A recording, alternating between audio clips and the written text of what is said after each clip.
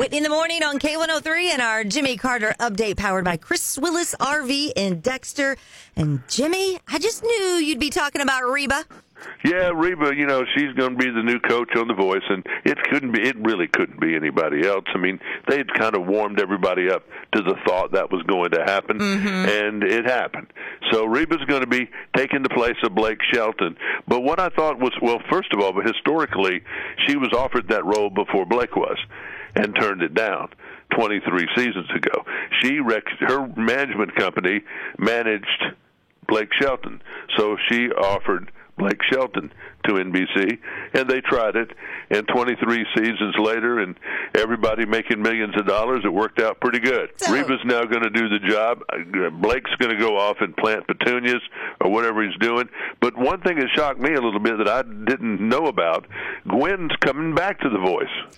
So she's going to be her 7th season on there. So it'll be Gwen Stefani, Reba McEntire, John Legend's coming back, and then this Niall Horan guy.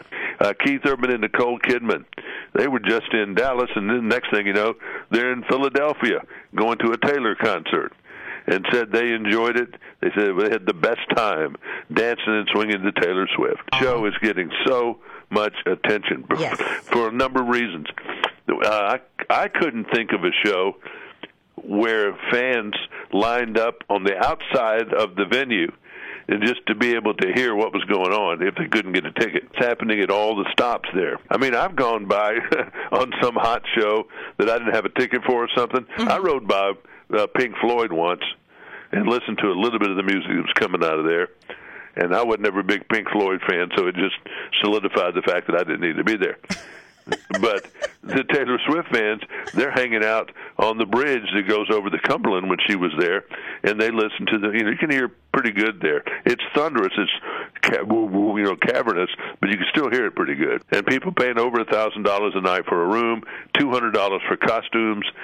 Most everybody that goes, most women, do wear some kind of Taylor Swift-inspired outfit. I mean, it's crazy. It's just there's so much money flying around, and then she's parading this boyfriend around almost every day, Matt Healy. And I don't know, what's that all about? Garth Brooks has a no-phone policy at his new Vegas show. This is no different than what Chappelle and a number of comedians are doing. Why Garth does not like his stuff put up on the Internet. He never has. He doesn't like particularly the intimate shows that are the one-man Vegas shows and things like that. Again, I don't know why. He just doesn't like it. And if he doesn't give the video to you, he doesn't want you to have it. So he's always been about control. Morgan Wallen, One Thing at a Time, number 1, 10th week in a row. This is up there in record-breaking area. Wow. Alan Jackson's daughter, Maddie, got married. She's the daughter that husband, you remember, fell and hit his head and died. Yeah, so she's kind of gotten back on the horse again and found somebody, and she's married, and they're off in the islands having a honeymoon. And if you're going to be a country star, you got to learn how to do a few things. Ed Sheeran's getting his teaching from Luke Combs. Luke Combs teaching him how to shotgun a beer. Giving him all the right things to do to be able to do this. Priorities. Priorities are right. Have a good Tuesday. Oh, you too, Jimmy. Talk to you tomorrow. Bye-bye. That is your Jimmy Carter update this morning with Waking Up with Whitney, powered by Chris Willis RV in Dexter, Missouri.